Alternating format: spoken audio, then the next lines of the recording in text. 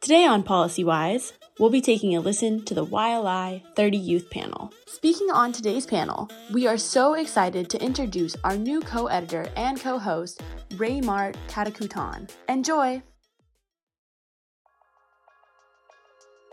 Hi everyone, welcome to the YLI 30 Youth panel.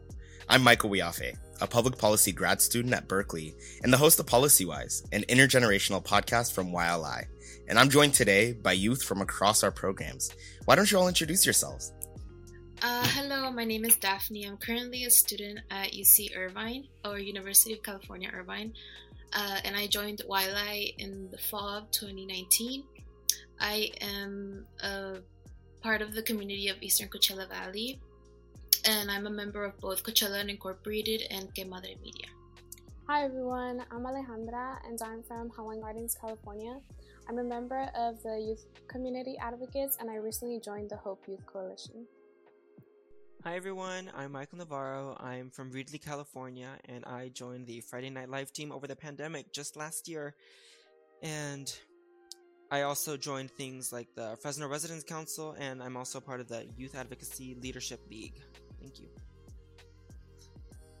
What's good? My name is Raymart. I'm 21 now, but I joined YLI back in the day, like 2016. And I joined through Fresno Boys and Men of Color, which is now Fresno Redefining Equity Through Policy. And I eventually joined the No Youth Media, Edison Friday Night Live, like Michael, and the My Brother's Keeper internship as well. So, what great introductions. Thank you all so much for being here today to celebrate youth voice and power. At YLI, we make sure young people are at the table making decisions through leadership development, research, storytelling, campaigns, and whatever else our brains can come up with. So let's get into this. You've all had incredible journeys, and I'd love to hear more about what you've learned through them. Raymart, you've been with YLI the longest. You mentioned 2016, which feels so long ago now. That's when I graduated high school, not to date myself a little bit. What are some of the key things you've learned around leadership development? Man, I've gotten the privilege to have learned so much from my time at YLI through a lot of our successes and a lot of the L's that we've taken and a lot of our youth-led campaigns, things ranging from our fax bus reform initiative, enforcing SB 190 in Fresno County, which has to do with wiping juvenile fees and keeping ICE off FUSD campuses, community gardens, and things like Parks for All. And I think one of the lessons that I've learned is just because you're at these committees, you're in these committees, or you're sitting at a meeting doesn't necessarily make you a leader. A lot of the leaders are out there doing a lot of the footwork, going from door to door, doing canvassing. And that's some of the stuff that we've done with our Parks for All campaign, which was a multi-year effort, right? So it involved a lot of youth going from door to door in South Fresno, advocating for more funding to come to park spaces. And so we've held events, we had some social media campaigns, and it didn't initially pass, but another thing I learned is, a lot of the work that gets put in doesn't initially have the success that you want it to. So it did get appealed. So Measure P ended up passing, so it was a little delayed W, but I found that a lot of the work done by young people did pay off, and it does pay off whether it passes the first time, second time, as long as you get that word out there. So another thing I learned about is that there's an importance to be a leader when you think about what you're passionate about. So I've was back and forth with majors for my first 2 years of college, and YLI helped me realize what I was really passionate about, which was public health. And now I carry that with me everywhere I go. So another thing YLI gave me the chance to learn is that there's an importance to take care of yourself, because you can't take care of your community if you're not taking care of yourself. So things like mental health, going on retreats, having healing circles, and just changing the stigma around what physical and mental health looks like in our communities have gone a long way in helping me take care of my community. So thanks for sharing all of that, Raymart. Policy change does require some patience and persistence. One of the many things we've learned through YLI doing PolicyWise. Alejandra, can you tell us about the great work you did to bring smoke-free housing to Hawaiian Gardens through youth-led research? Yeah, so I joined YLI about 2 years ago, and I started working on a coalition that focused on turning multi-unit housing facilities in Hawaiian Gardens into smoke-free places. And so we pretty much began by interviewing residents and door knocking and kind of hearing their perspective on smoking in multi-unit housing. And from there, we found that the majority of residents would prefer smoke-free unit housing. And this issue is really important to me because I live in a condominium and I did struggle with childhood asthma. So it's something that's very personal to me.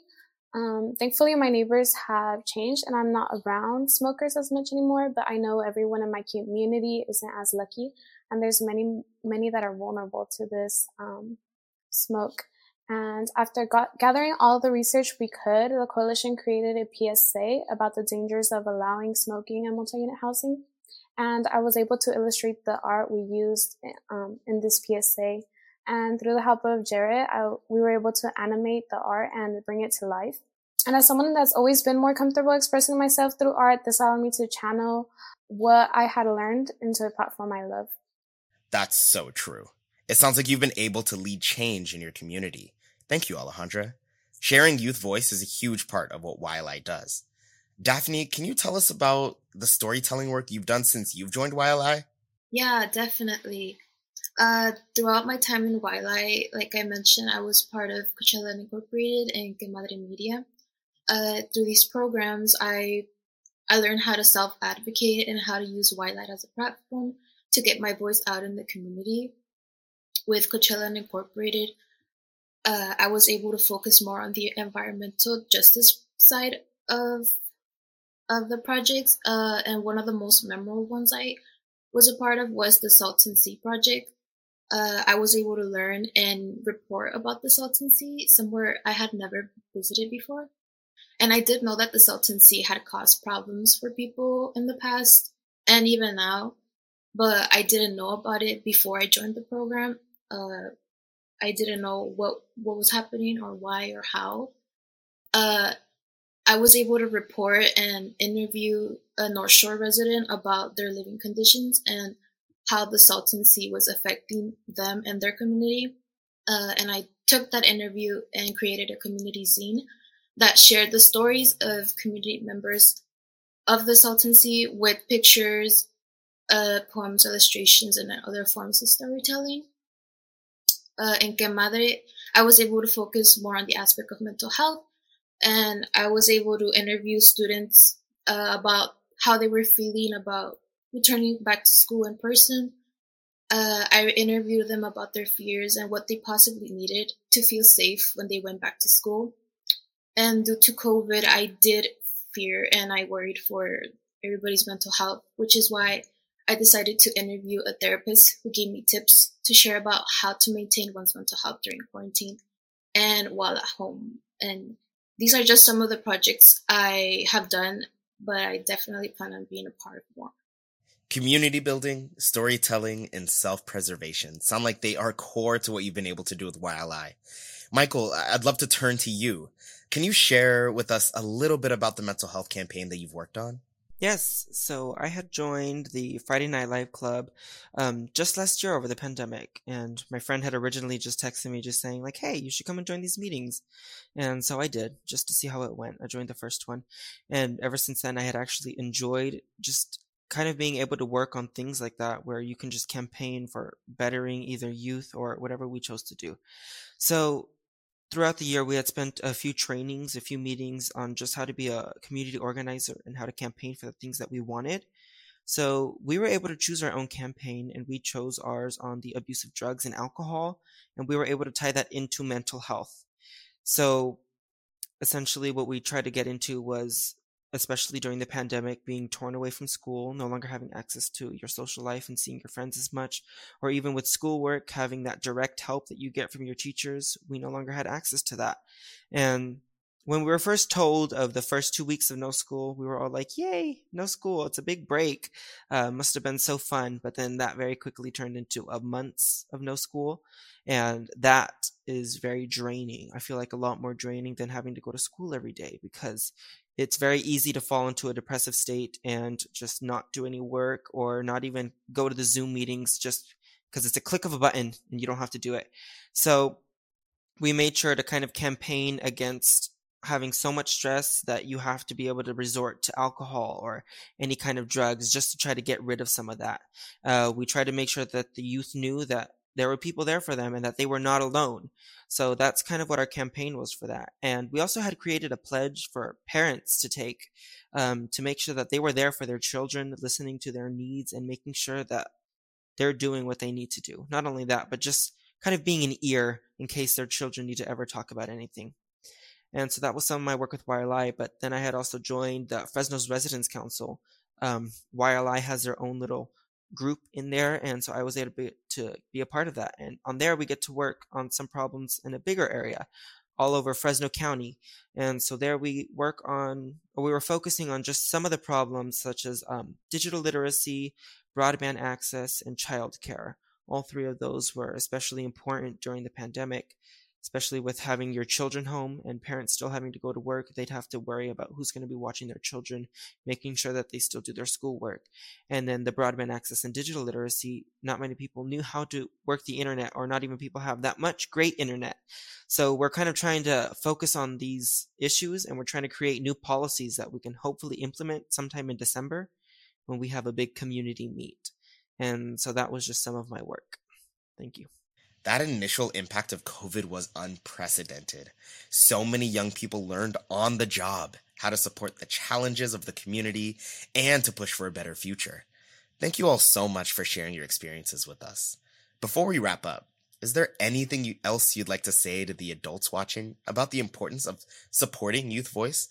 Michael, why don't we start with you?